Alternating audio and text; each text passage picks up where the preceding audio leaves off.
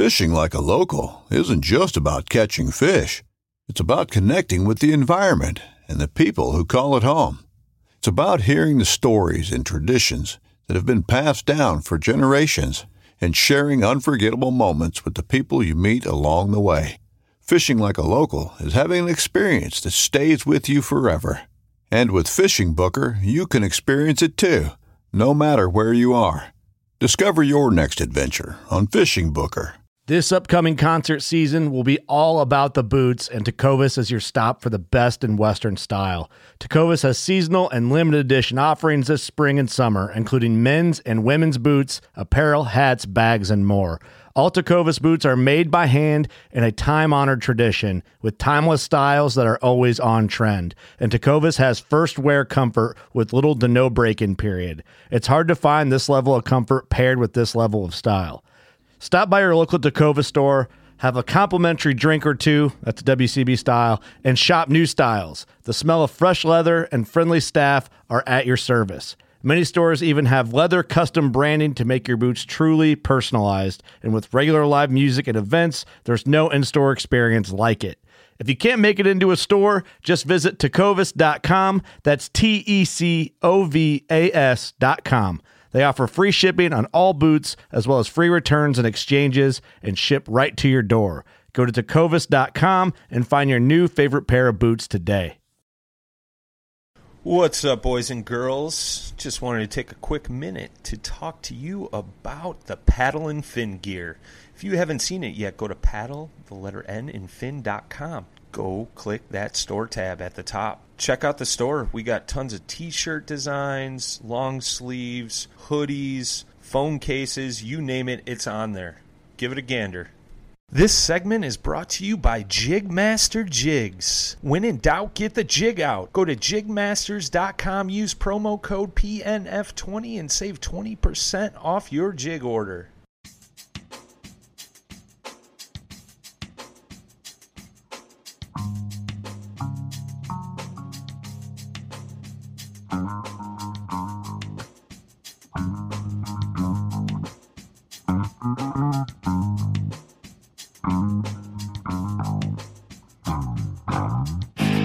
Welcome to Paddle and Fin, an offending podcast of all things kayak fishing. Where our hosts are a bunch of long-time fishermen who decide to get in the kayak fishing world, and guess what? They're taking you along for the ride. So buckle in and welcome to Paddle and Fin.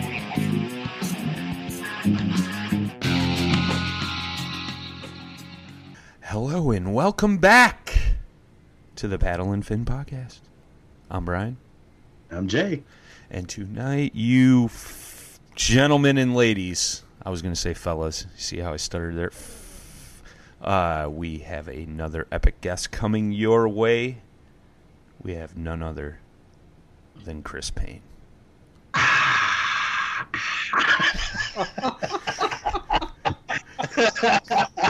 Chris, welcome to the show, my friend. Oh, thank you for having me. That's the first time I've ever been called epic. Well, other than followed by failure. Yeah.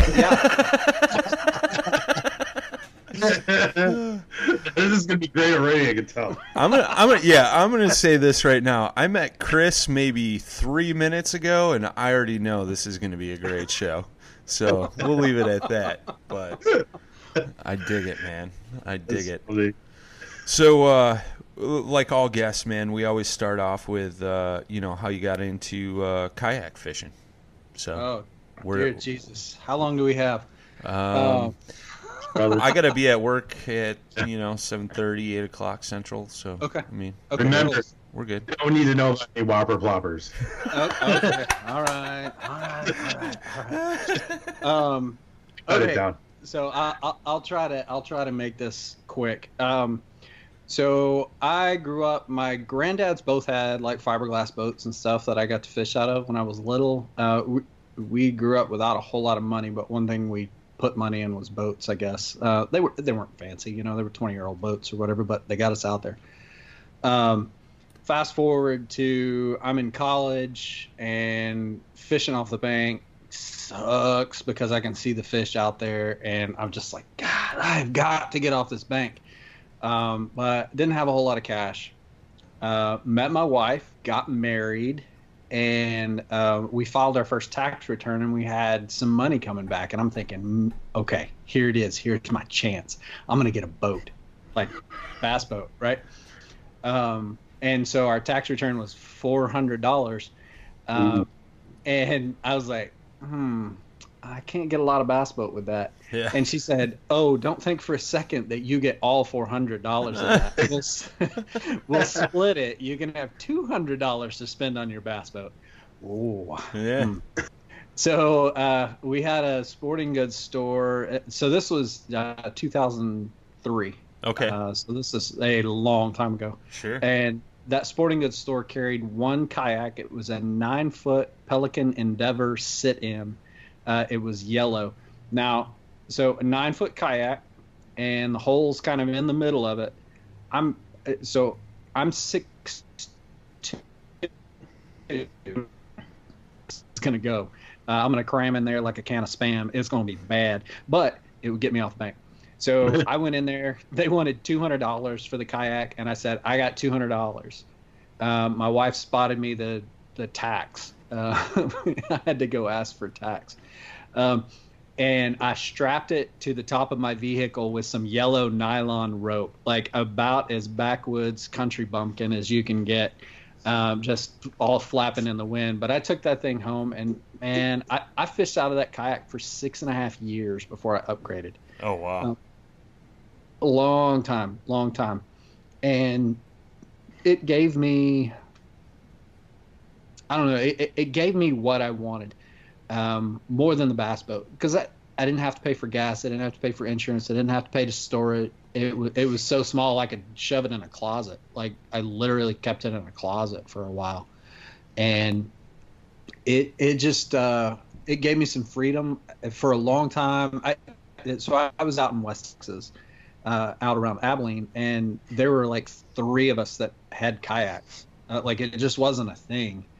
And so actually my best man in my wedding was the only other kayak angler I knew, Aaron. And he, he and I would take trips and go explore water. So anyway, fast forward, and I mean, now we're in 2019. And I'm still doing it. Like, I've got the means to buy a bass boat now. I just really don't want one. Like, sure. My dad's got a boat. If I feel the itch to go fish in a boat, and I've got a buddy that's got a towee that, we'll go play in every now and again. But for me, like, there's just nothing better than the kayak, and so I'm stuck with it. I'm on my, I guess, 16th year in a kayak. So wow. It's been a minute. Yeah, that's definitely longer than I've been in a kayak. Wow. We got a true OG tonight. Yeah. Well, so yeah, I don't know that I've ever considered myself OG, just old and broke. Yeah. I'm the OB. But it's it has allowed, kayak fishing has allowed me to meet a lot of really cool guys and girls that just love the outdoors. And it's a little bit simpler. It's while there is a little bit of narcissism in kayak fishing, 99.9% of the people you meet are just good people that love the outdoors and just want to get out and do cool stuff. Absolutely. And so that's what I love about it. That's cool, man. I dig it. That's a pretty vast background there, buddy. Yeah. 16 years of and that that's kind of what I proclaimed for a long time when I started blogging in 2012.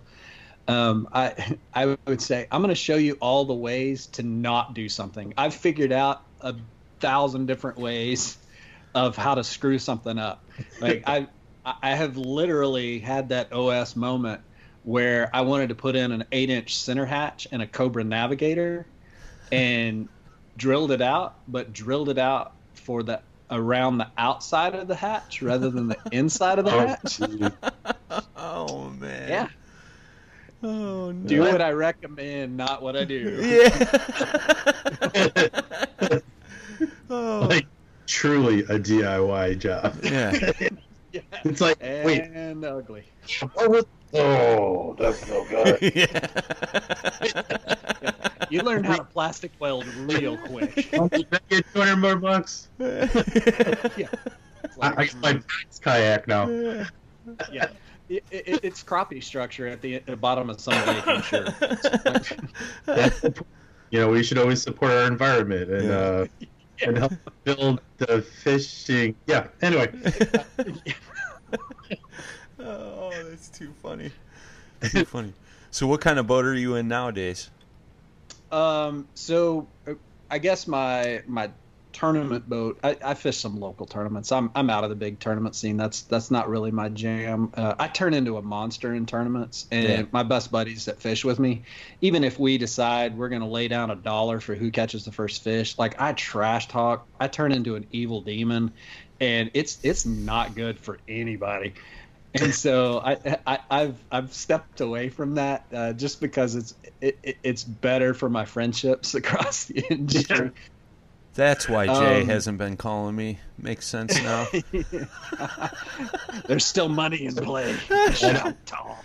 No, we bet ice cream cones. Oh, Yep. well, hey, that's not bad. That's not bad. Yeah. So I'm in a 2019 Hobie Outback. Okay. I blame AJ McWhorter for that. Sure. everyone blames AJ for that. Well,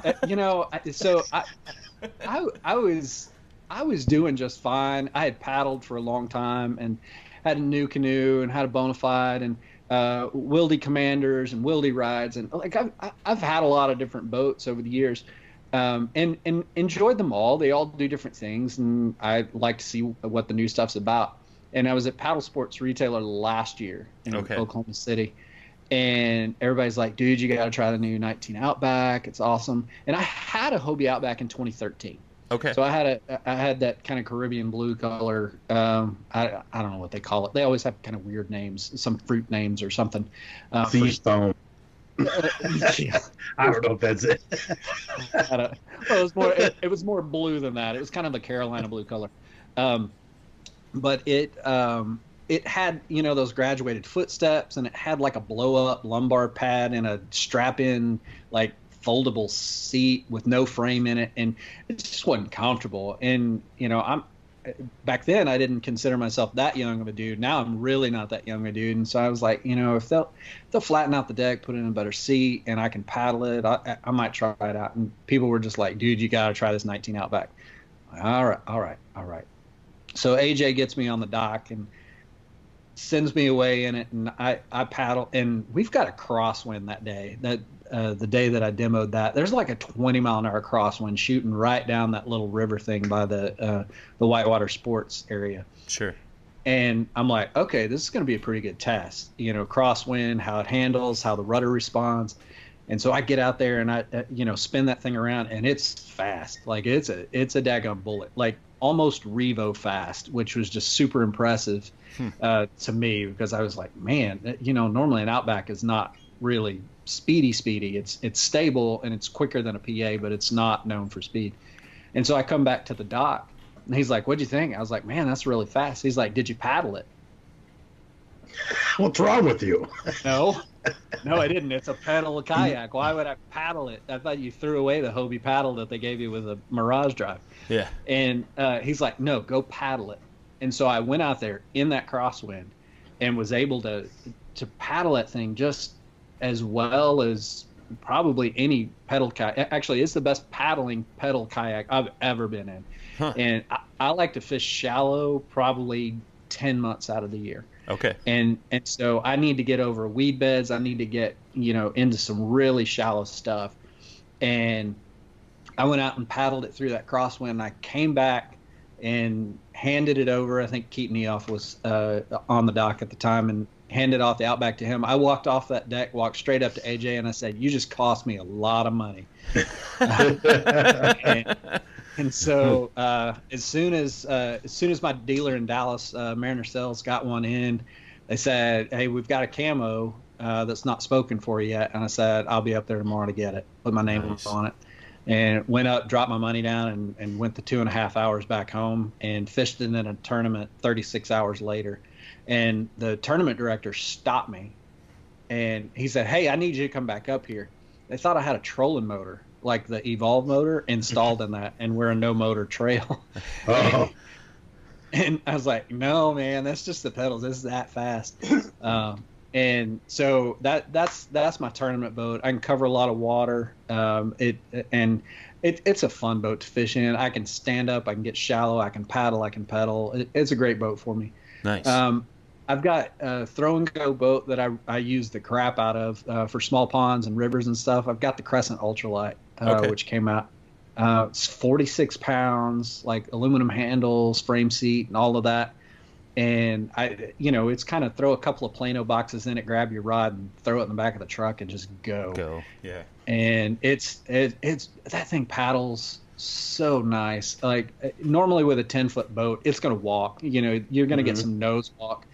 And I realize some people are like, "Well, you don't know how to paddle." Well, after 16 years, I think I probably know how to paddle okay. Sure. And I've got a Malibu Mini X, so I know what nose walk looks like.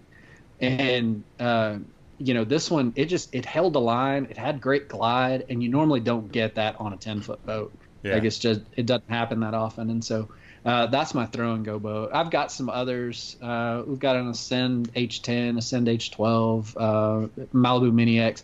Just stuff that I can take buddies out in, and or my kids, and they can go jump off of it and swim in the lake or whatever. But yeah, the Hobie and the Crescent are really my go-to right now, and Nice. I'm trying really hard not to buy a 360. I was just gonna say, like, how do you feel now that that thing came out? Well, You shouldn't have said that, because now I'm going to sell you on it, Chris. Well, so here's the thing. I still use a T-bone extender, and I load that out back in the back of my truck. Sure. I built a 6 kayak trailer and got tired of always having to mess with bearing buddies and always having to check tires and lights. And my God, I don't know how many times I had to rerun those lights. I'm probably a pretty crappy electrician for motor vehicles, but it just, like, I got tired of messing with it. And so that's really the thing that has kept me off of a PA-14 or buying the 360 is I just don't like the weight to be able to throw it in the back of the truck. That's it. I know it can be done. It's easy. Oh God, yeah. You say easy, but dude, if you had my back, it like literally had my back, you'd be like, I don't know about that. My day job is being on my hands and knees, up and down, up and down, up and down. My back is torched. Are you sure you want to tell everybody that? Yeah, I opened the door for that one. I opened the door on that one. I will take that. I mean, I sit at a desk all day. Yeah. Jeez. Actually, the way that 360 is designed with that landing gear and the bed extender, it's super easy, man. You walk that boat back up to your bed extender, lift one of the pontoons onto your bed extender, go around in the front, lift the handles, and slide it in. It's not as heavy as you would think it is because it's so long, the weight is distributed. And, I mean, I'm just talking from experience because I've done that numerous times, but that's side conversation. We'll seal the deal after the show, my friend. Yeah. So you send me a check for $2,700 additional dollars, and we'll make that happen. Hey, we'll just use Jay's portion of the show. It's not a problem. You'll be more than covered, and you'll be able to take your wife to dinner after. That's right, and I in turn will take this moment to be sponsors. Please listen to this podcast and contribute any way you can, because we really appreciate the dollars because this is a very expensive podcast. Oh man. Okay. Well, I got way sidetracked. That's my fault. So. No, it's all good, man. No, it's cool, man. It's cool. But, those Outbacks are good boats. I know there's a couple guys that I know that have made the change that like waited a long time to even make the decision. Actually, Brian Butters did that. Yep. He waited, forever. I mean, he was I believe he was in an HD, a Jackson Coosa HD forever. Yeah. And I wanted him to stay in a Jackson, but God, he had to get a Hobie. Well, I know a lot of people went kind of crazy, like like Chris said, like last year, when that Hobie Outback came out. I mean, that was all the rave in the kayak world. Yeah. I know Susie is in an Outback. I don't think she's in a 19 though. I could be wrong, but yeah, that's coming. But I mean, I know guys that switch from PA14s to the Outback just because of the ease of transport and the weight factor, and the speed factor, like you talked about. If you can rip across a lake to get to your spot before a tournament or something like that, I mean, that's a huge deal. So I dig it. Yeah, aren't those only like 89 pounds or something, Chris? Well, so if I dump all my stuff out of it, it's actually closer to 82. Yeah. Wow. And so I've added a little bit of hardware to mine. I changed out the bungees in the back and put in H rails in the back of it as a lift mechanism. Okay.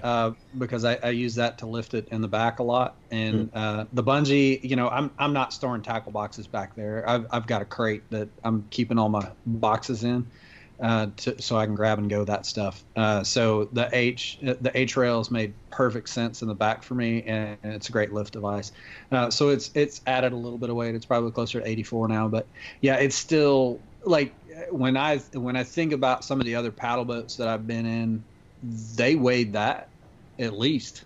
Mm-hmm. And so it was a no-brainer for me. I get to keep the weight, but I add the functionality of the drive and get to keep the paddle ability, and now I've got, the Mirage 180. I dig it. I dig it. It's not to say that there's not other great boats out there.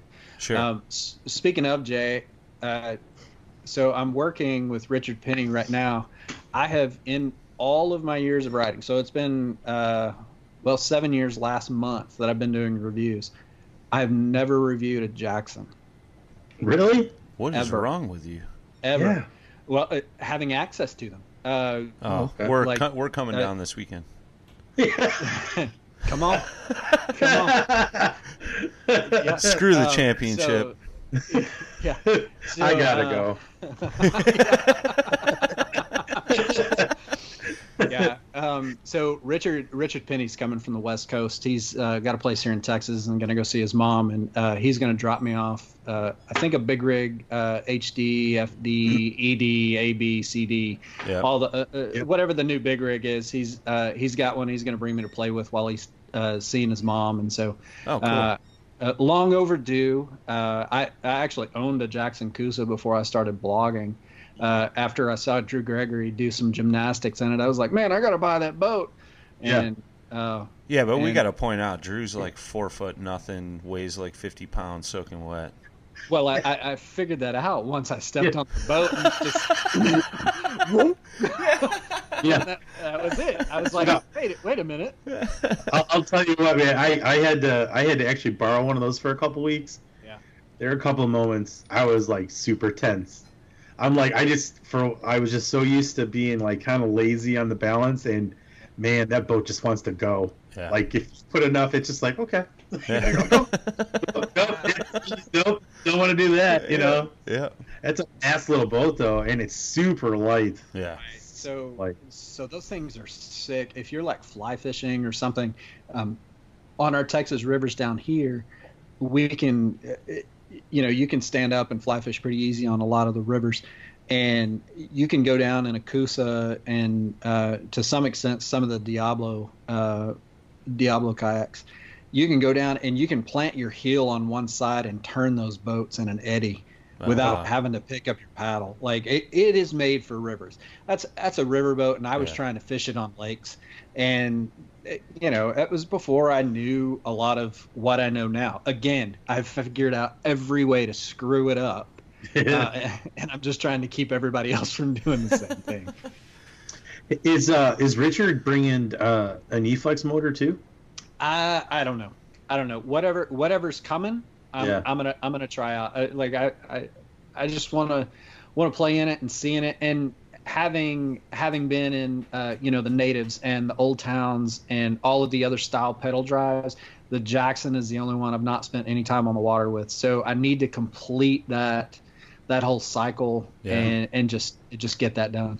I think you need that motor, man. You need that. See that was the thing for me. I was in the Coosa FD, and after being in the big rig FD with the E-Flex motor, I was sold. I was like, oh my God, I need this. So I got the big rig, FD, and then I'm still waiting on the motor. Like, we're not releasing those quite yet to everybody, but when I do get it, I'm going to be super, super excited, because that is going to be like the ultimate vessel to be fishing, in my opinion. I think you'll like it. I mean, you'll see that the big rig paddles pretty well too, surprisingly, for how big it is. Yeah. Huh. All right. Well, we just sold you on a second boat. How about that? You guys are going to cost me a lot of money. Oh man! First, I got to pay you that $2,700, I guess. I don't know. Yeah. If any sponsors are listening and they make the check out to Kayak Fishing Quarterly Magazine. Yeah. If you don't like me, that's fine, but it's for Chris. So I mean, so just use me as a vessel. Like, I'm a pass through. I don't get any part of it. It just goes right there. Well, you brought up the Kayak Fishing Quarterly magazine. Yes. Let's jump into that, man. Well, let's get some background though. With yeah, where you basically came from, where I know you from, and then how where you're going with now. Do you really want that story getting out, Jay, on how you paid him for him to talk to you and hang out with you? I mean. Somebody's got to do it, right? Yeah. Might as well. Yeah. I'm a cheap date. Let's be honest. I really am cool. And for $25 more, hey. That was bad. Oh, I can't believe it. Yeah. All right. Anyway. Okay.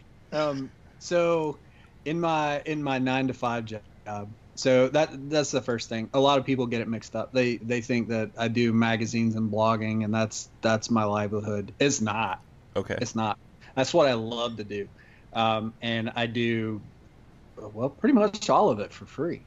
I've never charged for the blog. I've never charged for a magazine. I've never charged for any of that, because it's just information that I've either been given or learned, a lot of it the hard way. And want to pass on just to help other people who may, find this endeavor, find this hobby, find this sport, whatever you want to call it, helpful. Sure. And so I don't really make any money off of that. In my normal 9-to-5, I run medical clinics. I'm in the medical field on the administrative side. I'm a finance guy by training. And so I was going to school for my master's degree while I was working full time and finishing that up. And the master's degree that I was working on was a lot of writing. Man, it was just a ton of writing, like 36 pages or so a week for 2 years. And so I was just churning. I went through 2 computers in less than 2 years, like just burning up keyboards. Oh, wow. And when I got done, I had all this momentum built up. It's like if you learn how to run a marathon, you run one marathon and then you stop. It's like, no, that's so I had all this energy, and I was, talking to my wife, and she's like, man, you need a hobby or something. Like, this is. She's like, leave me alone. Probably truer than you think. And so she's like, well, why don't you, so in college, I worked at the college newspaper and was a sports editor. And so I had a little bit of a journalism background, and she's like, well, why don't you start a blog? A lot of people write blogs and just write it about something you like. And I'm like, well, what do I know enough to write about that I'm not going to feel like a complete fraud? And, kayak fishing was kind of the natural thing. By that point, I had been doing it 9 years, so I felt like I had a lot of experience doing stuff the wrong way, and finally figuring out some stuff. And so I started up Payne's Paddlefish, which had about 100 people that looked at it, and 98 of those were in my family. And it caught the attention of Chad Hoover. Okay.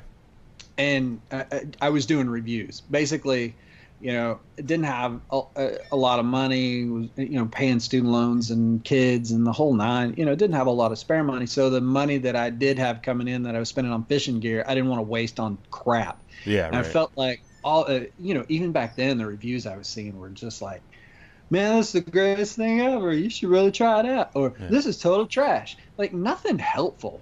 Like, there was nothing helpful. You didn't tell me what was better or what could be done better. You didn't tell me what you really loved about it and what application you use it for. And so I was like, you know what, I'm gonna write some reviews. So I wrote some reviews, and then Chad emailed me first, and then said, hey, can I call you? I was like, yeah, sure. He's like, hey, I see your reviews. I'm curious what you might do if I sent you something to review. I'm like, yeah, sure, that's fine. So he sent me these little Scotty gears. They're like $2.50 or something like that fit inside the rod holders to basically make them slip. So instead of having to loosen it for every gear, you can just loosen it a little bit, and you can adjust it all the way around. Okay. It's a cool little thing. Doesn't cost a lot of money. And he's like, okay, let's see what you can do. It's kind of like when you go into a sales interview and they're like, sell me this pen. Yeah. Right. That kind of thing.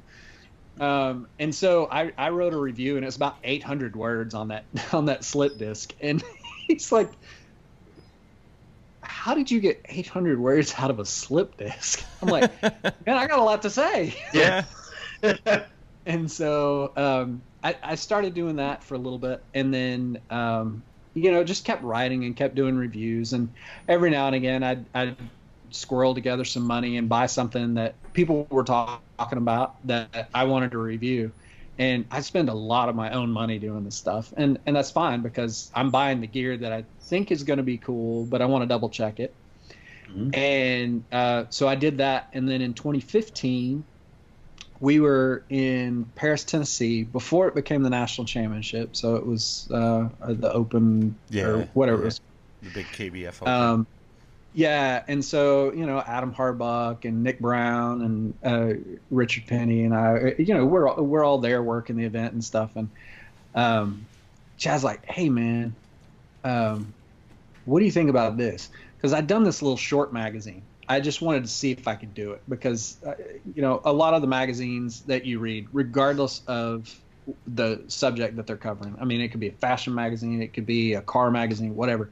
It's like 90% ads and like no content. And I just wanted to cover, cool stories. And so I hit up my guy Quentin Eccles, and he had a cool story about almost getting arrested fishing in a pond. Totally like legal, like it was on a map and everything, and it looked like public space, but apparently some landowner got all bent out of shape. So he had to deal with the cops. And so he wrote that story, and, we had a couple other stories, and I called it By the Dock or On the Dock or something like that. I don't know. Okay. PDF format just kind of rolled out. And Chad's like, man, this is cool. What do you think if we like expanded it and did Kayak Bass Fishing Magazine? I was like, yeah, that sounds cool. Not having any idea what I was getting myself into. Yeah. Like no clue. And, so he's like, all right, let's roll it out and see what we can get. And, I was pretty adamant from the start. Like, I don't want this thing choked out with ads. Like that's not what it's about for me. That's not why I'm doing this. I'm going to need some startup cash, because I got to buy a website and some server space and some software and all this other stuff. Like, that stuff stacks up quick. Right. I had to form an LLC and, legal counsel and all this other crap that goes into it. And drop, I don't know, around $5,000 of my own money to get this thing started up. And we ran it for 3 years. We did, 11 or 12 issues. We ran it kind of quarterly, and had people from all over the globe that were contributing to it. And we had people from, I think, 9 different countries that contributed. And I got to meet a lot of cool people and hear stories from a lot of people that, I really enjoyed getting to meet people. And unfortunately, I did some contributor gifts now and again when I could scrape together some extra money, but it was basically a volunteer army. Sure. Mm-hmm. And so we did that for 3 years. It takes, after I get the stories in with editing and layout and everything, it takes about 120 man hours to do one issue. And I was doing all that late at night and all of this other stuff. And after 3 years, my wife was getting a little tired of it. She's like, our kids are older, they're in a lot of activities, and you're up until 3 a.m. every night working on this stupid magazine that you're not even charging for. Like, why are you doing this? And so I took that cue and I said, all right, we'll shut it down after this year. I had only sold ads for the amount of issues that we had done. And so I wanted to honor every one of those contracts. I'd seen some other stuff that had kind of fizzled out. People weren't able to fulfill their contracts. And for me, I'm a word is my bond, integrity, character type of guy. And I try to be that. I'm not 100% that, because we all fail, but sure. I wanted to honor those contracts from companies like Gat Gear and Yak Attack and Viking, and people who, when we first get started, they're like, how many ads can I buy? And they just cut a check. Like they believed in what we were doing enough to just say, well, here, we believe in you, go do it. And so I'm, forever grateful for those guys. So we did that. I wrapped it up, and I actually sold the magazine in last August. So it's been a little over a year. Okay. And I was out of the game for a year. I figured out some different ways to do some things, and I just really missed it because on Paint Outdoors, which is where all of my reviews and stuff are now, it's my voice for the most part. Sure. It's my voice and press releases, and that we need to tell the story of kayak fishing from more than one perspective, and that's what I always loved about the magazine is people could take a cool shot of their kid catching a big sunfish, and we'd put it in the magazine because it was just celebrating parents getting out with their kids and sharing a passion, and big bass and different lures and different reviews, and letting people work on their craft a little bit, because Jay and I've talked about this a little bit, but I think it's important to say so many people right now are trying to do their craft, but the only way to bring recognition to it is to do all this self-promotion. Yeah. We see that through YouTube and blogs and stuff, and that wears on other people. Sure. Like I've got buddies all over the states and in different countries that they're trying to make a go of it at YouTube or in photography or somewhere else, and the only people that are giving them an outlet are their own created places. Yeah. And then people attack them. They're like, why are you spamming our Facebook group? Right. And it's like, because I think what I have to say is valuable. And so that's where Kayak Fishing Quarterly magazine comes in, is we're doing something that we didn't even do with Kayak Bass Fishing magazine, which Kayak Bass Fishing magazine may come back. But I've sold that. And so that's for them to do their thing, and I wish them well with it. I'm taking a different direction. So Kayak Fishing Quarterly magazine will not have paid ads, 0 paid ads. I'm coming out of pocket for any of the stuff that needs to happen, whether that's legal fees and LLCs and servers and all of that. I'm gonna handle all of that.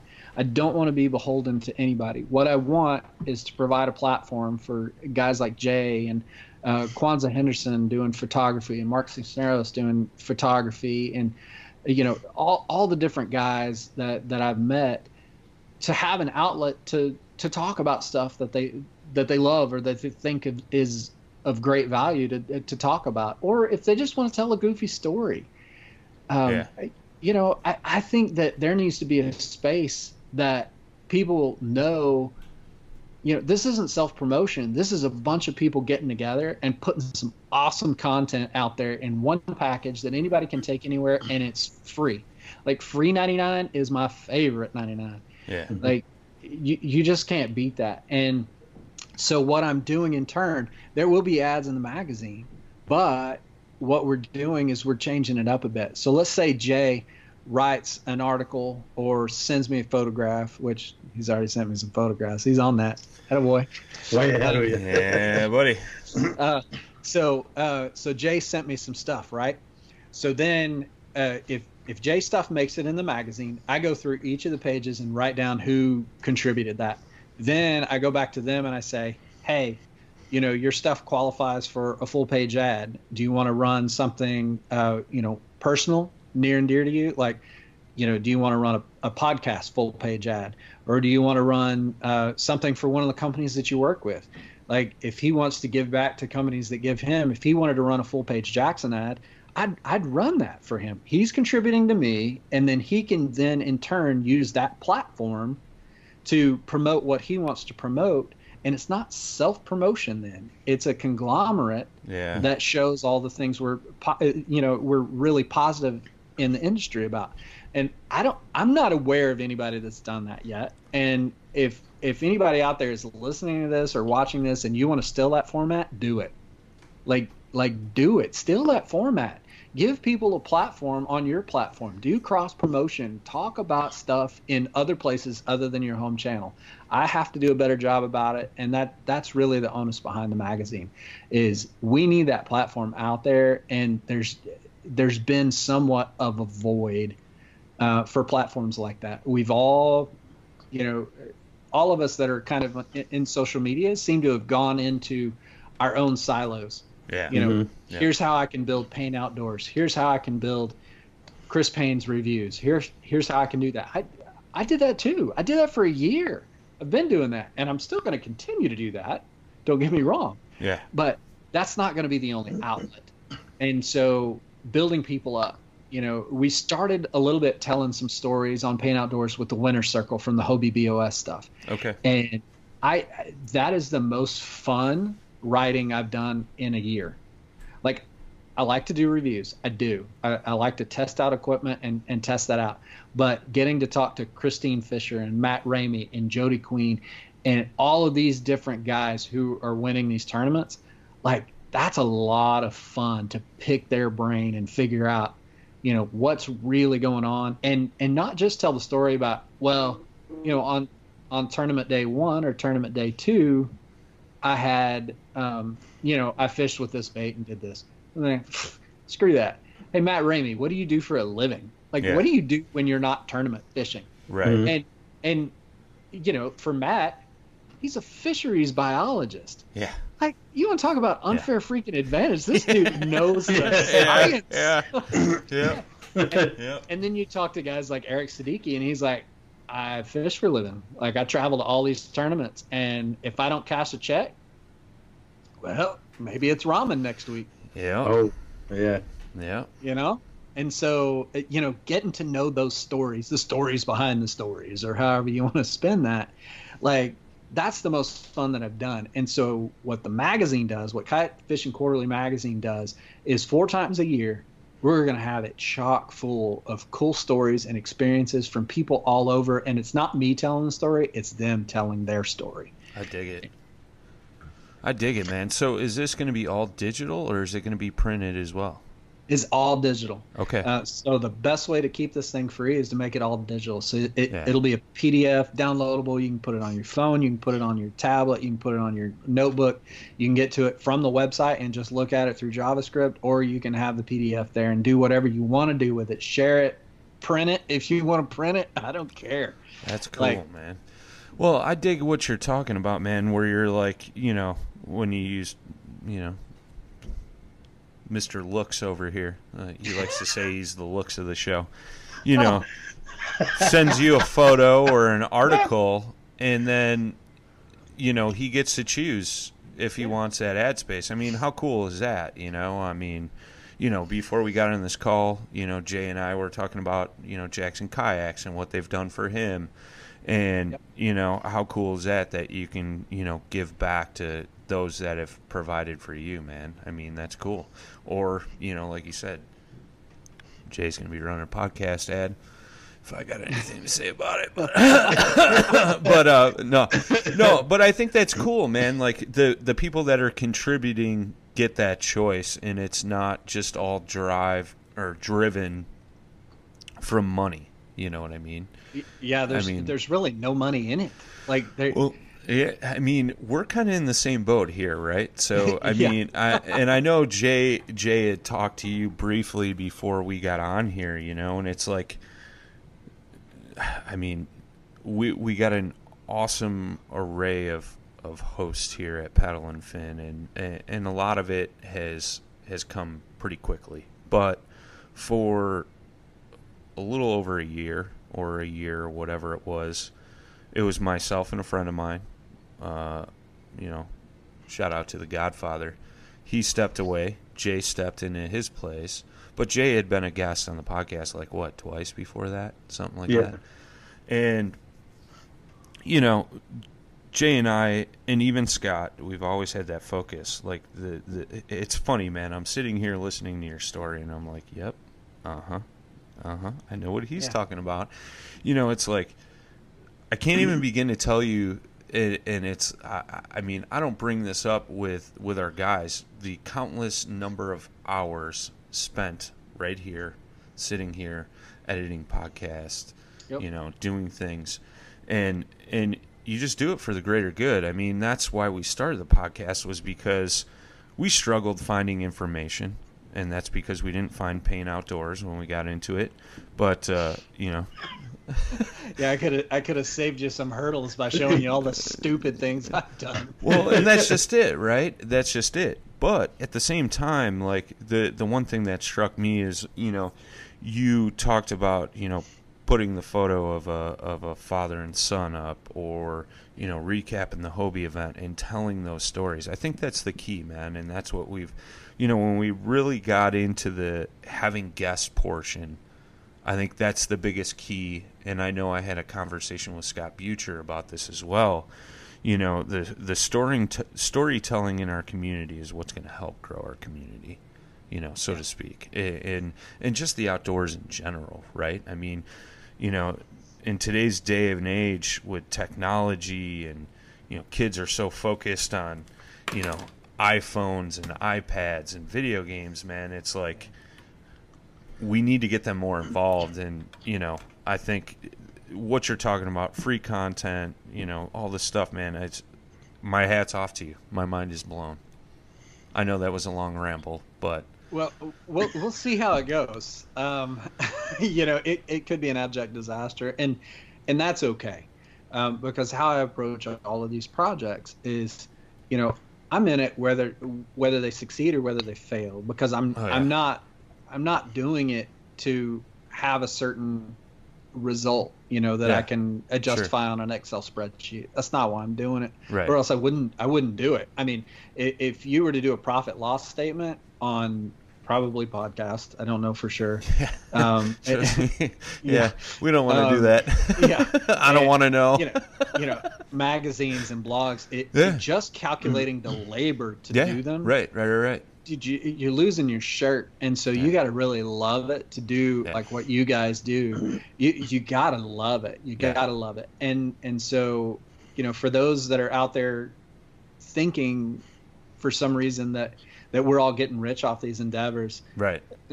We're not. No. Spoiler alert, we're not. No, and that's something too, man. It's like I forget who it was, but you know, we were talking, and it was like, you know, this isn't a get rich quick like type of thing. You know what I mean? It's like you're donating your time, and you're doing it just because it's a passion. You know, you love creating content. You love talking about the sport, whether it's kayak fishing, basketball, baseball, building a car, you know, whatever, man. I mean, and that's the thing too, is like, I've had questions come to me before. Did you hear so-and-so started a podcast? I'm like, that's awesome. That's great. He's like, well, aren't you worried? I'm like, worried about what? It's more content for the community. I'm like, if that guy needs help, tell him to hit me up. I've got a little experience in this. I'd be more than willing to. And it's funny, man. Like, you know, I've helped Scott Butcher out with some of the stuff he's doing. He's trying to take his Facebook Live show and do it in a podcast format too, because not everybody tunes in on Facebook, you know? And people are like, isn't that a conflict of interest? And I'm like, no, absolutely not. Like, yeah, maybe he's had Christine Fisher on his show. We've had Christine Fisher on our show. You know, we're two different entities, so to speak. And there's going to be some repeat questions in there, but we all have our own ideas and thoughts and questions. So not every show is the same, you know? So, I mean, and with that being said, so, you know, obviously your biggest not competition, but the next closest thing to what you're talking about doing is going to be Kayak Angler Magazine, right? So, I mean, do you see a struggle with that? Do you? I mean, I'm not trying to throw you through a loop or anything like that. No. That's a good question. So I think we're doing different things. Okay. So Scott McGregor and Rick Burnley, like what they do is, it's funny to watch. A few years ago to what they're doing today. Like, I love seeing their evolution. Yeah. They are constantly churning and trying to get better. And they're not only changing the types of stories that they run, but they're changing the look of their magazine. Yeah. So I don't know if you've ever seen an Angler's Journal magazine. They sell them sometimes at Bass Pro and stuff like that. But if you ever want to see a magazine that is really art in a magazine form, that's Angler's Journal. Like, their photography alone, like, it blows my mind. I can't imagine what their budget is, but there's a lot of white space, and they allow the pictures to breathe, and they small captions, sometimes not even on the same page, so that the stuff stands out. The shots are not all just everybody has a GoPro globe and does a half and half shot. Like, they've moved away from a lot of that. Like, it was cool then, but we're continuing to move. We're not stuck in the past. And so what Scott and Rick are doing is great. There's a huge market for that paper, you know, that feel in your hand and to take it with you. And I still read their magazine. Like, I really dig their stuff. And I have a different format, a different way of doing things. You know, I kind of went up head to head with them in 2016 at ICAST. Okay. I took Todd West and Mark Cisneros with me, and we went down there and we covered all the breaking stuff. And it was like, who's going to break this first and who's going to have this? And it got tired real quick. Yeah. Like, I didn't like that, because it shouldn't be a competition. It should just be, you know, they have an audience and I have an audience, and a lot of that overlaps. Yeah. And who really cares? Yeah. Like, if I break it first and it gets 15,000 views to their 5,000 views, what did that get me at the end of the day? Like, that, not really anything that I'm willing to say, oh, those guys suck. They don't. They're good. They're good at what they do. They have great people that work for them. They have great contributors that write for them. They have great photographers. Like, it's great. So I don't see it as competition. I see it as, you know, something that we should all aspire to do in our craft. So whether it's a podcast and the way that you do sound engineering or whatever it is that, you know, comes into podcasts, or magazines or videos or whatever, just strive to be better each time. Absolutely. And I'm not worried about the competition, because I'm not making a living off of it. Yeah, right. I mean, right. That relieves a lot of the pressure when you don't quit a 9-to-5 job to do something like this, when you still have the 9-to-5 job and this is kind of your night side chick. You know, it's like, okay, you know, you have a lot less skin in the game. Sure. Except for the integrity and the character part. When I'm not having to write my mortgage payment off of it, I'm welcome to any and all comers. Like, if there are 42 new digital magazines that are completely free that use the same format that we're doing for Kayak Fishing Quarterly, sweet. Yeah. That's a lot more stories that are being told. I'm only one dude and the contributors who contribute to me. So bring it on, dude. I would love to see that. Just do it well if you're going to do it. Yeah. Amen, man. Yeah, definitely. Yeah, and like, you know, and you know, the additional thing I think for what people should really take from this is that you're really providing a platform for everybody to be I guess for lack of a better term, like thrust forward for everyone to see, so you can, you know, you can show what you got. You know, like if you're a writer, you can write. If you got some good picks, you know, people can see your picks, you know, and you know, see your view of the world. And you know, again, to your, you know, if you're sponsored or pro staff or whatever, you can make an ad for one of your companies that, you know, provides for you, so you provide for them, and you know, you're just basically you know, reinforcing the industry, just keeping the word going. You know, and that's kind of what we do too. It's you know, we tell everybody before they come on, because I said the same thing to you. This is your show. Yeah. You know, like when you come on, this is about you, not about us. Yeah. You know, it's like, and that's what we're trying to do. We're trying to show people like, hey, you know, like again, I thought you're personally, I think you're a very important contributor that a lot of people don't know about, because you're from behind the scenes. You know, a lot of people, you know, it's, you were running the KBF magazine. Yep. See, he's got a little prettiness. Wait, could you just turn it around like 180, maybe? Just a 180. Just keep going. Keep going. You know. Okay, now start to walk. Okay, now.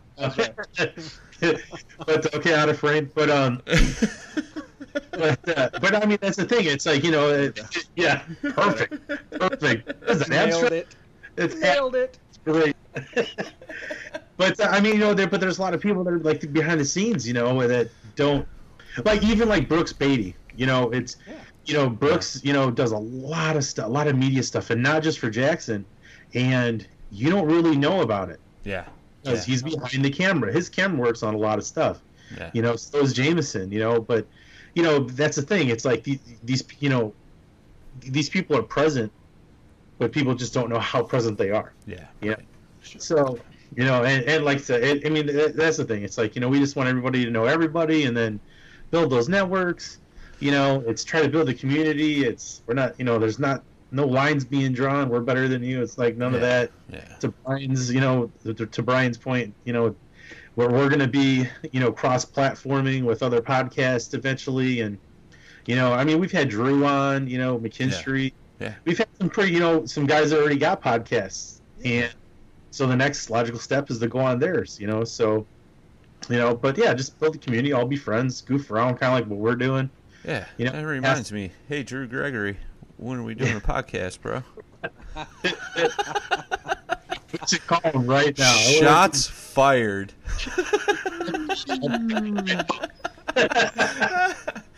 No, I mean, that's just it, man. I mean, the more information that we can all get out there, I mean, the better the sport's going to be. I only see it as a benefit, no matter if it's in the form of audio, video, photo, writing, text, you know, whatever. I mean, and you know, not only just our sport, you know, maybe this is just a fun hobby for you, but, you know, your true passion is in computer programming, or I mean, I don't know, you know, making plastic cups or straws.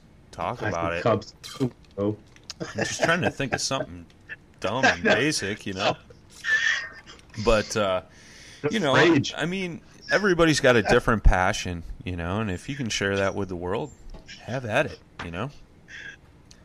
I didn't hear what you said, and I'm probably pretty. It was a gesture because you had a plastic cup, I had a plastic cup, and I think he looked for one. He's like, I don't got one. It's like, I got a bottle. There you go. That works. You know, so Gen 2 finalists may not like us so much. All right. You know. So getting back on some kind of track here. When is the first magazine going to release? So it'll be out Christmas. Okay, Christmas Day or somewhere around Christmas. Well, okay, so here's kind of how I do magazines. I'm not holding you to this. No, that's all right. I shoot you a date and I beat it. Okay. We've never been late on a deadline. If we tell you September 1st, likely it's coming out August 30th or maybe a day before. Okay. Because I'm a guy that works off deadlines. If I tell you it's coming out, it's coming out. Okay. Like that's just what it is. So it'll be out on Christmas Day or before. Okay. We'll have our first official call for contributors because I'm sure I'm going to get a bunch of emails from guys now that as soon as they hear, hey, we're taking contributors. Yeah. So we're going to put out a major call. That'll be on the Kayak Fishing Quarterly Facebook page. Okay. And on my personal page as well. We'll put out a big call for contributors. And whatever you think you want to contribute, whether it's photos or articles, reviews, whatever that's about, you'll just email it to me. And we'll look at all of them. We'll basically put it through a pitch meeting. I've got a couple of guys who work behind the scenes with me as editors that have been with me since the beginning of KBF Mag, and they're great friends, and I trust them 1,000%. And we'll just put it all out there. Like, we'll basically make a spreadsheet. You know, nerd that I am, I'm gonna put it all in a spreadsheet, and we're gonna say, what do we feel like is gonna make the best magazine? What's gonna tell the story that we want to tell? And so there may be some stuff that doesn't make the cut, but that's okay. Yeah, that's okay. Understand that it may not have felt right with the story that we were telling. I don't need 3 pieces on why you absolutely love your life jacket. I don't need 3. Right. And so I have to look at, if I've got 3 of those, which one is telling the story the best? And it's not so I've talked about this quite a bit publicly, but I don't hold people to the standard of writing like journalistic excellence. I don't expect them to be a New York Times writer. That's not what I want. What I'm looking for is folks who can write decently well. Like, I don't want to edit your piece for an hour and a half because you don't know where to put a comma or you use TOO in the wrong way. So quick plug for Grammarly. If you use Chrome as your browser, you can download the Grammarly plugin. It'll fix all that crap for you before you send it to me, and that'll save me like a ton of time. So back to our regularly scheduled program. Duly noted. Yeah. Seriously writing that down right now. Yeah. Text that to me, Jay. Hey, Grammarly. I'll let you boy. So you know, I don't expect that. I want like boat ramp conversation. Like we're talking right now. That's how you should write your articles, because it's approachable for everybody. And that's not going to be the spit polish that Angler's Journal or Kayak Angler Mag or any of the others are going to have, because they're more journalistic storytelling and DIY type how-tos. I'm not that. I'm conversation pieces that anybody can pick up. You know, 6th grade reading level works just fine for my magazine, because it's about getting all the word out to everybody, and I don't ever want to seem pretentious, like in the magazine that I put out. I want it to be approachable by anybody and everybody. We're not highfalutin, we're not bougie, we're none of that. We're just telling the stories of the people who want to tell their stories, and so that's what that's about. So we'll put that call out. Just shoot me an email, painfish@gmail. I'll just put it out there. I'm about to get blown up, but that's okay. Painfish, painfish@gmail. Send me an email. Tell me what you want to tell me about. I'm not going to ask for resumes or any of that, because some of the guys that have written for me have never written for anybody ever, and it's been some of the best stuff that we've ever put out. So if you've ever wanted to kind of dip your toe in the water, this is a great opportunity to do that. I have a chance. you may actually have a chance, Brian. You may actually have a chance. Somebody's gonna give this guy a break. Like, what's your address where we gotta send that check to? Yeah, $25. No, I think that's cool in what you're talking about there, right? So, we're all a bunch of kayak fishing junkies is the way I refer to it. So trying to read this methodically well thought out masterpiece for a bunch of fishermen sometimes doesn't work out the best, right? Right. I mean, that they're kind of like, what is this? Like, yeah. It's just it's uninteresting. Yeah. It's like if. But if it's in the version, I like how you put that. If it's in the version of us talking right now, just telling the stories, I think that's. I already have an idea, so you're going to get an email later. But yeah, it's going to be sense. I have an idea about this. What do you think? But yeah, man, I think that's great. And like Jay was touching on, it's going to be such a huge opportunity for some of these guys that aren't the quote-unquote who's who in the kayak fishing world, right? And it's going to be an open door for them to, further on in that experience and try to make those moves. I mean, I mean, me personally as an angler, I'm trying to do more of the writing and the media and the content creation, just because I know what that does for some of the brands and companies that I represent. Right. You know what I mean? So, and I mean, I'll be honest, looking at this new Pro Tour, I'm going to really need their help. So if I can help them out, so be it. But, so let me give you a little nugget of knowledge, a little secret. Okay. Should we hit the stop button? Yeah. Nope. Well, that was a great nugget of information. Thanks, Chris. Thanks, Chris. That was absolutely welcome. Hopefully, all your users will be able to cipher the code. Yeah. So here's the thing: the sweet little secret about writing is when you're actually writing words and you're not doing videos, you can code it for search engine optimization. And so even a little guy like me can show up. Like if you search for 2019 Hobie Outback reviews, I'm usually first page of Google. And that's not because I pay them to put me on the first page of Google. It's because we're able to program some stuff in. And so everybody that contributes to the magazine, all that writing and all that stuff, goes into all the SEO coding and all the stuff we do on the backside and all the cross shares and all the alt tags and all of that stuff. So, computer geek coming out a little bit, but that helps you get into more search engines faster than making the same video that says the same 6 keywords that you're fighting with, 40,000 other YouTubers who are all trying to scratch 1,000 subs or 4,000 subs or whatever the new number is. I don't know. Like, I don't want to chase that number. I don't care if 7 people read this magazine or 7 million people read this magazine, as long as the people who are reading it are getting value out of it. Mm-hmm. Heck yeah. That's it. That's the most important thing, man.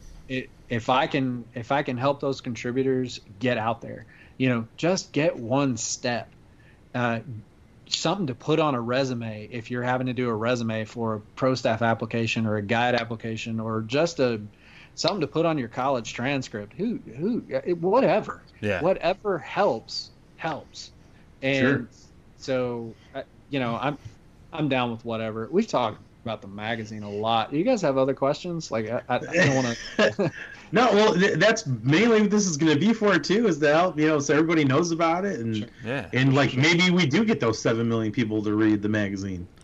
Yeah, it's hopefully the magazine gets us 7 million downloads. So that would be nice, man. Because then maybe I can get a poster behind me. Oh, that's funny. That's where Money's gonna go. Right here gets his white wall. Yeah, there it is. That's crazy, man. But no, I was going to say too, just in addition to the mag, though, like if there's any aspiring writers out there, me and Chris have talked about this too, and he's helped me along the way. Just write about something, Yep. Just if you can articulate a sentence, like that's all you need to do. Be relatable. Don't oversell it. Don't try to, sound smarter than you are. It's like I commonly write like I'm talking to you right now. I can't sound smarter than I am. That article is going to be pretty bad. Sorry, Chris. It's all right. I have a delete button. Is he type in crayon? He likes to type in crayon too. I don't get it. but no, I mean seriously, it's like get out there and try it, and then just if you think this good, he'll help you along.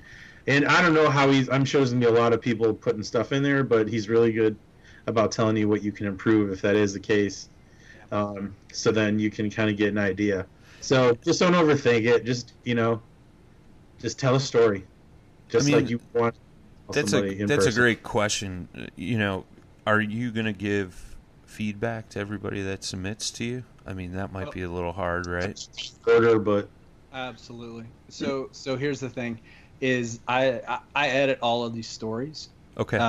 And so if somebody submits 4,000 words on an adventure story, I've had guys like Jeff Little and Juan Barut and some of these other guys that are they're pretty well known in the industry. Mm-hmm. Some of them are also prolific writers, and so when they sit down on a keyboard to tell a story, they're going to tell you about the color of the leaves and which way the wind's blowing and all of this other stuff. But most of the readers are not going to hang out for that long, and so I've got to figure out what's important and what is the author, what is the person who's sitting down writing this story really trying to tell me. And get down to the soup and nuts. I also have other folks that have written in the past that I have to give feedback. I'm like, develop this a little more because you already know where the story's going to end. Sure. The reader doesn't, and so it's kind of like stepping stones on a path. You don't want them too far apart to get to where you're going. Like you've got to really fill in the gaps for us. And so if you say, yeah, I was river fishing, and we found these rocks, and we threw a crankbait and caught these bass, and it was awesome. Okay, well, how deep is the river? Like, how big are the rocks? Is the water clear? Is it stained? What kind of crankbait are you throwing? Are you throwing a square bill or an 8XD or a 10XD? Like fill in those details a little bit so I don't have to jump as far from detail to detail to fill in the story, because if you're making me imagine it, I'm going to be tired of that article before I even get going. 3 sentences in, I'm like, nope, I'm done. And so, yeah, I'll shoot feedback. I'm like, hey, you might fill this in, or maybe talk more about this, or let's make this more a technique article, and let's do a graphic that kind of shows how to pick out a seam and an eddy in a river, or whatever that looks like. Sure. And there's going to be a lot of feedback for that stuff. And then for photography, we do that also. Nice. Because there are a lot of guys that, like, I'm one of these. I've taken a lot of photography classes, and I can shoot okay, but I know what I'm looking at when I look at it. So those who can't teach, that's basically what I work on with that. Like, I don't need every time I had to do a photo call, I get these dudes that will drop Instagram filter after Instagram filter after Instagram filter. Like, I don't need a 90% HDR with a high tonal contrast. Like, I don't need that. That's not good. Let me use my computer to modify the levels just a touch to get a little more contrast or a little more clarity here or there or whatever. But I want it to be as pure as it can, because the subject should be what jumps off the page as shocking, not the color palette. Yeah. Right. And so, again, let me rephrase that for anybody who might have misheard that. Please don't send me your pictures with a bunch of filters on them. Don't do that. Just send them how you shot them, and if it's a good picture, it'll hold up. You don't need that.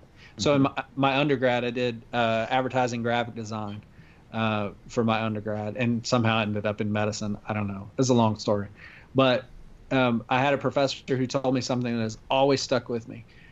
He's like, when you're doing a logo design, it should work in black and white. It should work with no color. If it doesn't work without color, it's a weak design. So if your photo doesn't work without an HDR filter on it, or doesn't work without, a soften glow filter on it, it's not a good picture.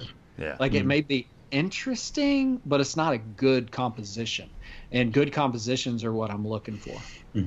Yeah, I told Brian that too. Like, when, whenever I'm taking a picture, it's like I'm trying to take like the best picture I can. Yep. With all the lighting and everything, the moment of the day that's available, and whatever I'm using, and get that as clean as you can, so that way, even if you do any post editing, sorry, stupid tongue, twice in a row now. But you should maybe do an ever so light, post editing on it, to where you're just enhancing a couple of the things, and then it's done. Yeah. You know, it's like you shouldn't have to go in there and put layer on layer on layer and fix stuff. It's like you should be striding for that best picture possible. And if you're not getting it, you got to find out how to get it. Yeah. So that way it doesn't look messy, because the people don't realize too, those filters show through at a certain extent. Yeah. Oh yeah. During an edit, and then it can mess up the whole picture. Yeah. So, two rules for photographers. I'm gonna drop some more knowledge on you. 2 things that you need to learn how to do to be a better photographer today. Learn about the rule of thirds and learn how to use manual focus. If you don't know either one of those things, go look them up on Google, and you'll be a better photographer the next picture you take. I promise you. If you learn the rule of thirds and learn your manual focus, you will be a better photographer the next picture you take. That's the thing that I see the worst. Everybody is taking pictures like mom at Christmas with those old Kodak cameras. Like, put the subject in the middle and click. And no. So rule of thirds, manual focus. That's Chris's law. There you got it. There you go. Write it down. Write it down. I dig it, man. I'm writing it down. Jay wants that ad. I'm gonna get it. And that's the thing. Like you know, Jay has helped me tremendously with my photographing skills. That's one thing I will say. You know, and it's funny. I had a conversation the other day about this with somebody. I was like, you know, Jay always gets these epic photos of me, and I feel like such a turd because I get these horrible photos. So I've been like working on it, you know, and I mean, Jay recently had some somewhat usable images that I took of him. Finally. You know, but that was the thing. After 74 years. Yeah. Brian finally got it, and he had a heart attack and died the next day. You know, like... But so if it takes that long, we call it luck. Yeah. Well, you know, a blind squirrel finds a nut every once in a while, you know. That's right. But that's the thing. I mean, that's so key, and especially nowadays. I mean, with, you know, these team positions and things like that. Like, you know, it's photo composition, writing composition, all the stuff we're talking about, man. This is just good quality information, guys and gals. You know, like, definitely. I mean, I know Jay said jokingly he's writing this down, but mentally, I mean, you should take mental note of what Chris is talking about, especially when it comes to photography. I mean, I was that mom taking the photo with the person in the middle of the photo and leaving out the background and everything. And I took a bunch of photography classes in high school. What I did outside of the high school, that's a different story, and that's probably why I don't remember it. But, you know, that's totally different podcast. But, you know, it's just, you know, that rule of thirds is such a huge thing. Such a huge thing. And that was the thing when Jay and I started talking about photos and stuff. I'm like, that's what I'm not doing. It all makes sense now. And, I mean, you could see, I mean, if you scroll through my Instagram from when I started it till now, you could definitely tell the difference in quality of images, minus the selfies, of course. But, yeah, those don't count. Yeah. If you're using a roll of thirds on selfies, you're doing way too many selfies. Yeah. Might be a bit narcissistic. Yeah. Just saying. Just saying. But no, it's good stuff, man. It's good stuff. I dig it. Yeah, plethora info, Chris. Plethora, and this is. Yeah. I think this has turned out a lot better. Like, not that I thought it was going to turn out any worse. I'm just saying, but I think it turned out great. Like, with all the info. Jay just got fired. You know, it's like, you know, it's here's the audience. You know, right. I mean, I don't know Chris until an hour and 31 minutes ago. I didn't know Chris or ever talked to Chris. I knew of Chris. I think we're friends on Facebook, and I see some of your posts and things you got going on. Okay, pause. That's unfortunate. Yeah. Like that. It's unfortunate. Like, we have all these friends that are out there, and we don't communicate. We got to do better about that. Just like, you know, like and talk about stuff. Like, we got to do better about that. Facebook has dehumanized so many of us because like, this is fun. So I appreciate the opportunity to get to know you and talk to you a little bit today, and you know, I'll be better. Okay. No, I dig it, and I agree 120% with what you just said. But yeah, where was I going with that? Going into this interview, Jay's like, "Hey, I got this buddy of mine, and he's starting this magazine." And I'm like, "Yeah, I saw that," you know. And I always thought it'd be interesting, you know. We've talked to some guys that put out some videos. We talked to guys that have their own TV show, Drew Gregory. You know, one thing we haven't talked to was somebody that has done magazines before. So I was kind of excited to kind of get your input on it. And then when Jay kind of gave me the lowdown on how it was all going to, your idea for how the magazine was going to work, I was just like, that is freaking genius. I'm jazzed for this. So, but I mean, not only that, but the knowledge that you've been in the kayak industry so long, right? Yeah. And your words, not mine, all the thousands of mistakes you've made have probably helped thousands of people not make those same mistakes. Well, that's the goal. And, let's put all the cards on the table. I've said a lot of things that have pissed a lot of people off. And we'll probably continue to do that. But like I've talked with Jay before about is, I'm not the same guy today that I was yesterday. And that guy is not the same as I was 7 years ago or 16 years ago or 40 years ago. Sure. Like, I hope that we're all evolving as people, and we understand that sometimes we develop different ideas as our life experience changes. Absolutely. I used to be the guy that give me all the pro staffs. I was the pro staff director for Hook One. Like, I had 84 guys at one point in time that were, crew and team, and worked with Nick Brown as the team director. And like, dude, we used to be so hardcore into that stuff. Like, it was crazy. And I think what opened my eyes is when I had guys that wouldn't go fish with me because I was associated with a team. Yeah. Oh, it's dumb. Yeah, and that's at that point, I was like, so that's when I started kind of this hate campaign towards pro staffs, and the pendulum swung, and I was like, man, I hate all pro staffs. All pro staffs are stupid. And then I kind of finally settled back in the middle, and it's like, no, these serve a purpose because they are a need for industry companies. Sure. They are a marketing tool. They are a way for people to get to know each other, for other people to get additional exposure with other things, and for people who want to try to make a living at this or be able to fish more tournaments, this is a way for them to be able to do that a little bit easier. And it is not my place at all as anybody but a dumb hick from West Texas. Like, I should not be telling people this is right or this is wrong. You've got to figure out what works for you. Mm-hmm. Just be nice to people whenever possible, and Absolutely. Be safe when you're on the water. Mm-hmm. And past that, man, do you. If you've got 94 pro staffs and you're happy with that, and all of those companies are happy with you, rock on, dude. High five and go catch fish.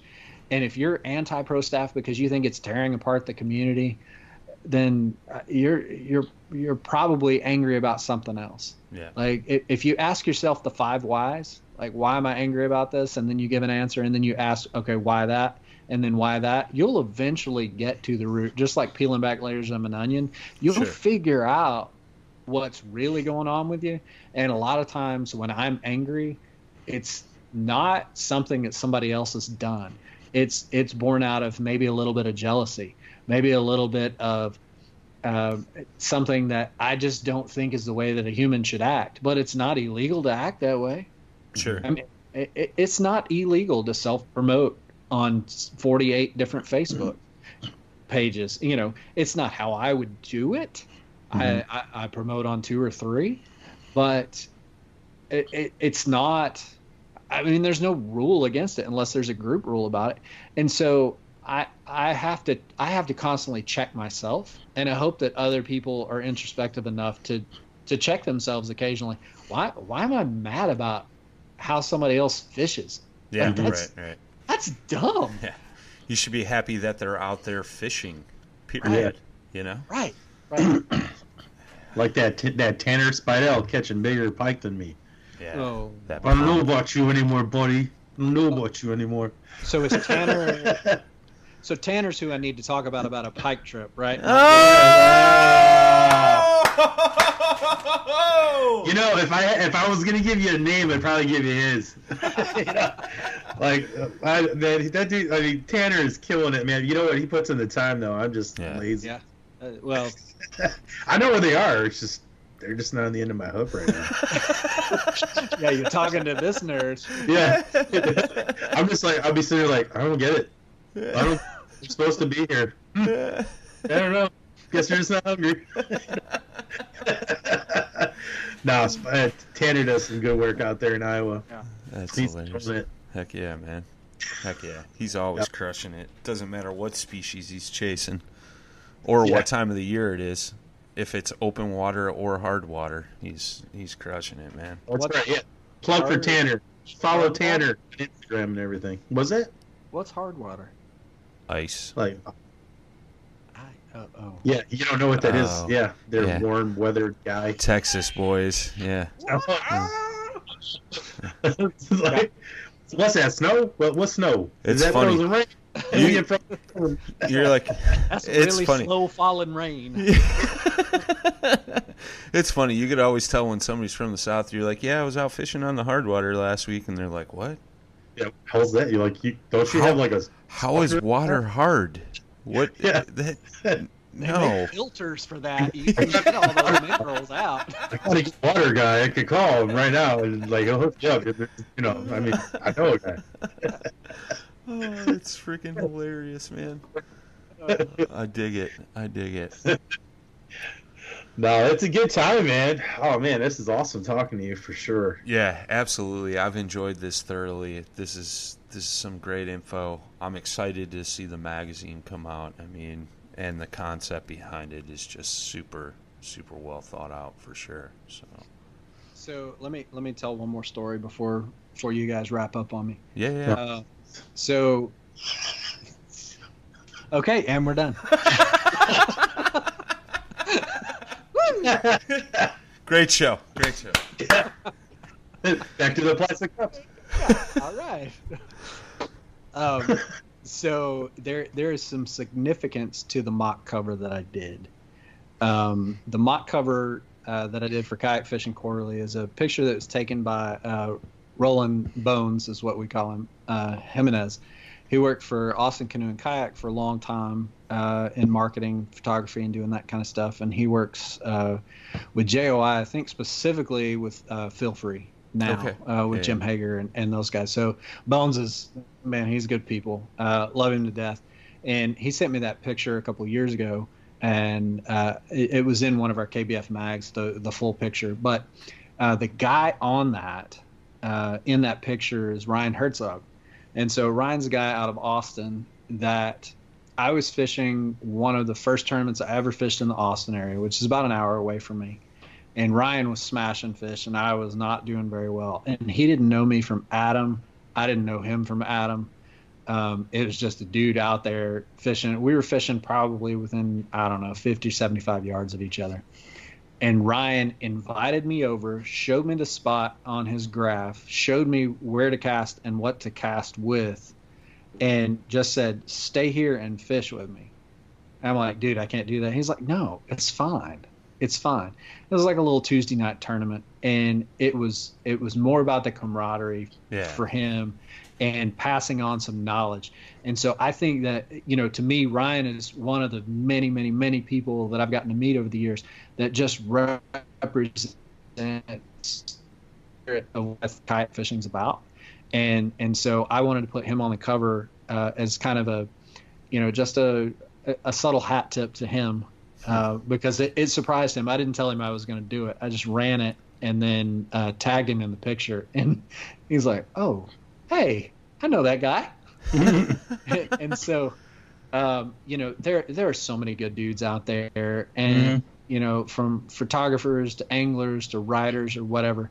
That's what I really want this to be about. It's a labor of love, and I'm super excited that I got to share my story with you guys tonight, and that it's going to go out and have people learn about it and hopefully share it and read it, enjoy it, and give us pointers. We want to get better every time. That's awesome, man. No, I love that story. That's killer, man.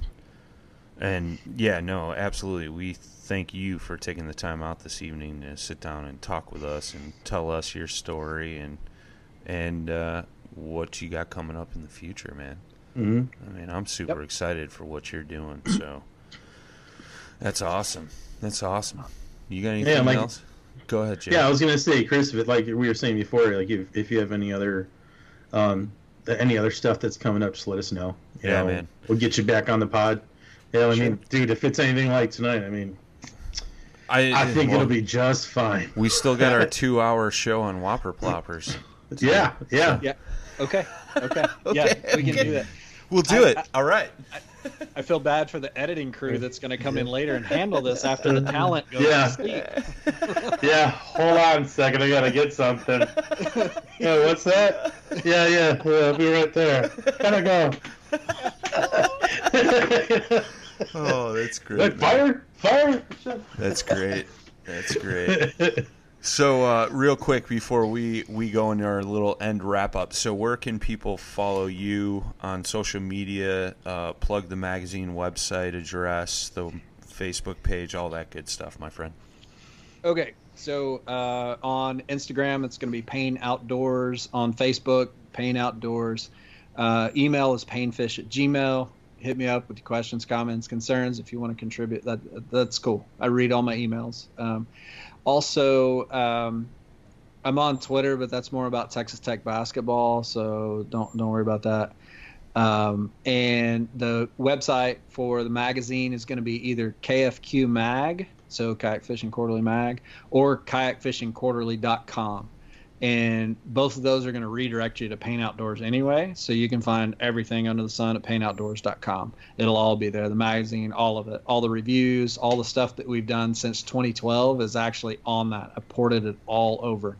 Nice. So you can check out all that stuff. You can see how dumb I was about DIY stuff way back in the day.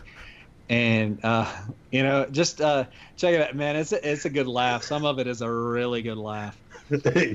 Cut twice, measure never. That's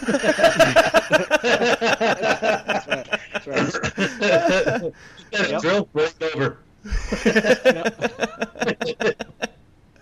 Oh, that's great, man. That's great. Yep. Well, Chris, thank you again, man. We definitely appreciate it. With that being said, guys, don't forget about the website, paddle, letter N, and fin.com. Blogs, gear, host bios, you name it, it's on there. Check it out.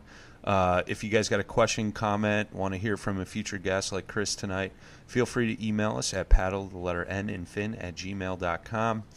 Shout out to our show supporters, Rocktown Adventures, Loveland Canoe and Kayak, Hammered Lures, Fish Mob Lures, TRC Covers, and Jigmaster Jigs.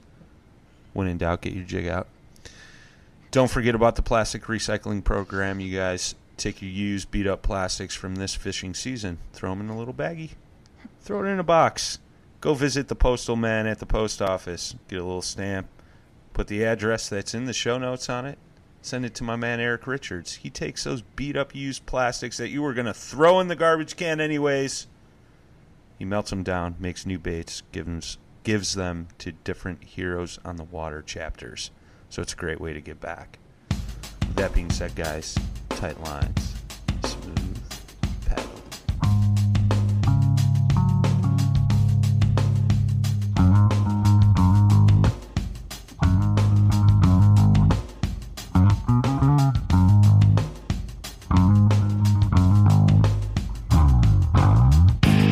Welcome to Paddle and Fin, an offended podcast of all things kayak fishing.